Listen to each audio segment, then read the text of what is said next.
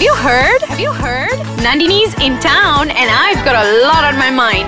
Join me in Nandini's Thoughts. Happy Thursday, guys. Welcome back to Nandini's Thoughts. Okay, this week, I want to talk a little bit about the unemployment issue among our fresh grads. It is such a popular conversation lah. Some people say it's the graduates' faults, while the rest pin it on the hiring trends in the country. To be honest, I think it's both lah. The Ministry of Education and Job Street did a survey last year that highlighted the fact that there are 200,000 unemployed graduates in Malaysia in the year 2016 alone. The most worrying findings in the survey were the three reasons for unemployment. Firstly, poor attitude. Secondly, poor command of the English language. And thirdly, lack of communication skills. On top of that, a substantial amount of Malaysian fresh grads were also accused of asking for unrealistically high salary. Some apparently asked for 6,500 day. I work for 3 years also tak sampai that much. You come in so green with a college degree and you expect almost 7,000 ringgit. That is a lot of money. What is your qualification lah? What makes you so damn special that you think you deserve an exceptionally high salary? Looking at these reasons and from my personal observations, I can see why grads find it a little difficult to get a job after graduating. First of all, guys, the most valuable asset as someone who's seeking employment is communication skills. With good communication skills, you can pretty much do anything. I kid you not. Learn how to speak eloquently and people will listen. Being able to communicate also means that you can brush up on how you plan to sell yourself to your employers. Don't just buat a fancy resume and cover letter expecting the employers or hiring managers to be impressed by you. Yes, sure, that's very important because it is the first impression and it determines whether or not you get called in for an interview as a potential candidate. But whether or not you get the job is based on the interview and how you carry yourself. Learn everything there is to know about the company you're interested in and more. Go the extra mile, do your research, dress the part, and give it all in every single interview that you attend. That will really determine whether or not, the more interviews you go for, right, the more you learn. Like the kind of questions most employers will ask depending on the industry you're in. There's so much you can learn. Like just because you go for one interview doesn't mean like you're gonna ace it, right? So yes, interviews are actually an educational experience. That's one. Another thing is, of course, the English language proficiency. This is crucial. As Malaysians, we've been taught the basics of this language for 11 years in school. That is a lot of time to master a language, guys. So much time for you to sharpen your spoken and written English. And if you still below, there's college. You basically get like 2 decades to speak flawless English. Okay, wait. This doesn't mean the accent lah. You can speak English with whatever accent also, doesn't matter. Just make sure you have your grammar right. That is the most important thing. You know what my biggest pet peeve is? Even after 11 years and going for tuition classes, a lot of Malaysians still struggle with the language. And that's very, very disturbing and worrying because I went through the public education system, so you can't blame it on public schools. They do teach decent English. It's just that it's up to you lah, whether or not you pay enough attention and you want to fix it, and you want to sharpen your language skills. It really is down to you. Alright, thirdly, attitude and character. Wow, this one, right? If you don't fix or if it's not good, right? Nobody's gonna hire you, no matter how talented you are. You need to show up, be present, and care about the work and responsibility you've been given, and do your best and keep improving. This, right? By of course lah, like when you go for an interview, your employers don't know you yet, right? So you have say 15 to 20 minutes to kind of sum up who you are to your potential employer. So turn up in your best interview outfit. Be early. I love doing this thing where if my interview is say at 8:30 a.m, I'll go to the building, I'll wake up super early in the morning and be there by 7 or 7:30 because I give myself a lot of time. You just give your time. You're there, you can sit, you can chill, you can breathe, prepare for the interview. Don't ever turn up on time because on time is already late. Alright? So yes, interviews, you really have to be there and show up and all that. Anyway, I'm gonna take a quick break. I'll be back shortly.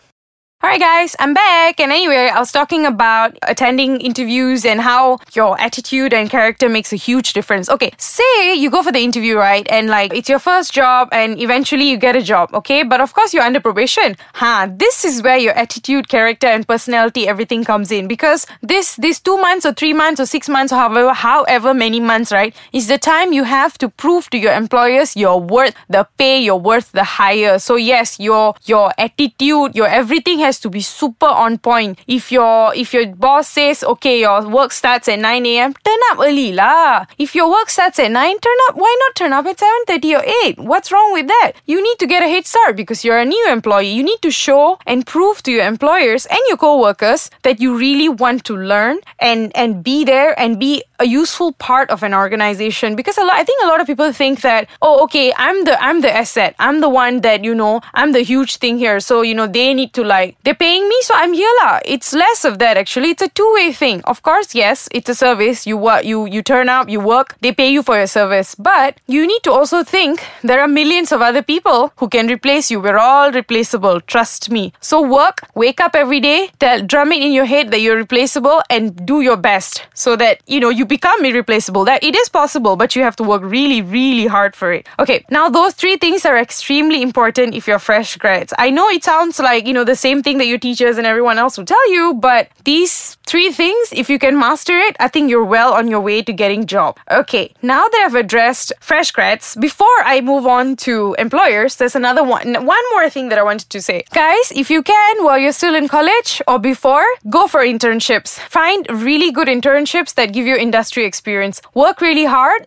And don't treat it like oh, I'm here, so internship only so I can chill, don't have to do much. Work really, really hard and learn as much as you can because it will give you a head start. It'll give you an edge. It'll make you seem like it is true. You probably have, if you say you want to be a writer, then learn to write. Go to organizations where they would teach you how to write, because no matter how much you learn in college, which is all very valuable, yes, but you still need the industry experience. Saying, okay, I've written for so and so, right? And I'm here. Yes, I don't have real, proper job experience, but this internship, I've learned all these things, so I'm better than maybe 10 other candidates, right? Those kind of things. Make sure you do that.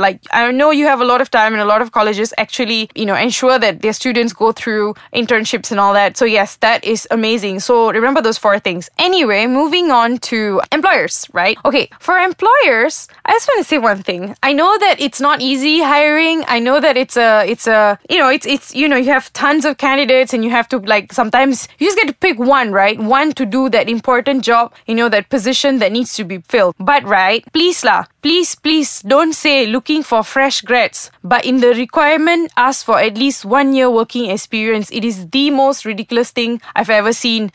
If you want someone experienced, then say I want someone with 1 year experience. This one, it's hello, it's like a lie. I look at it and I'm like, oh, fresh grad, yes. Then I go closer and I'm like, 1 year experience? How am I going to have 1 year experience when I'm a fresh grad? You think I work in the middle of the night? Hello, brother, don't like that. If you keep doing that, right, no one will ever be able to get jobs. Guna otak sikit, please. Give them a chance first. See if they're good fit. Sometimes, even if they're fresh grads, they may have worked really hard and they may be valuable additions to your company. Or, even if they're green, they don't know anything, if they're super willing to learn, you can teach them. You can train employees. You can keep them if they happen to be really, really good. So employers, please be realistic and be more specific when you put down your requirements. I know some can be super vague, and I understand that not all job roles have very specific requirements, but most importantly, you need to give people a chance. Make sure your requirements make sense. Okay, don't ask for 1 year working experience from fresh grads. Okay.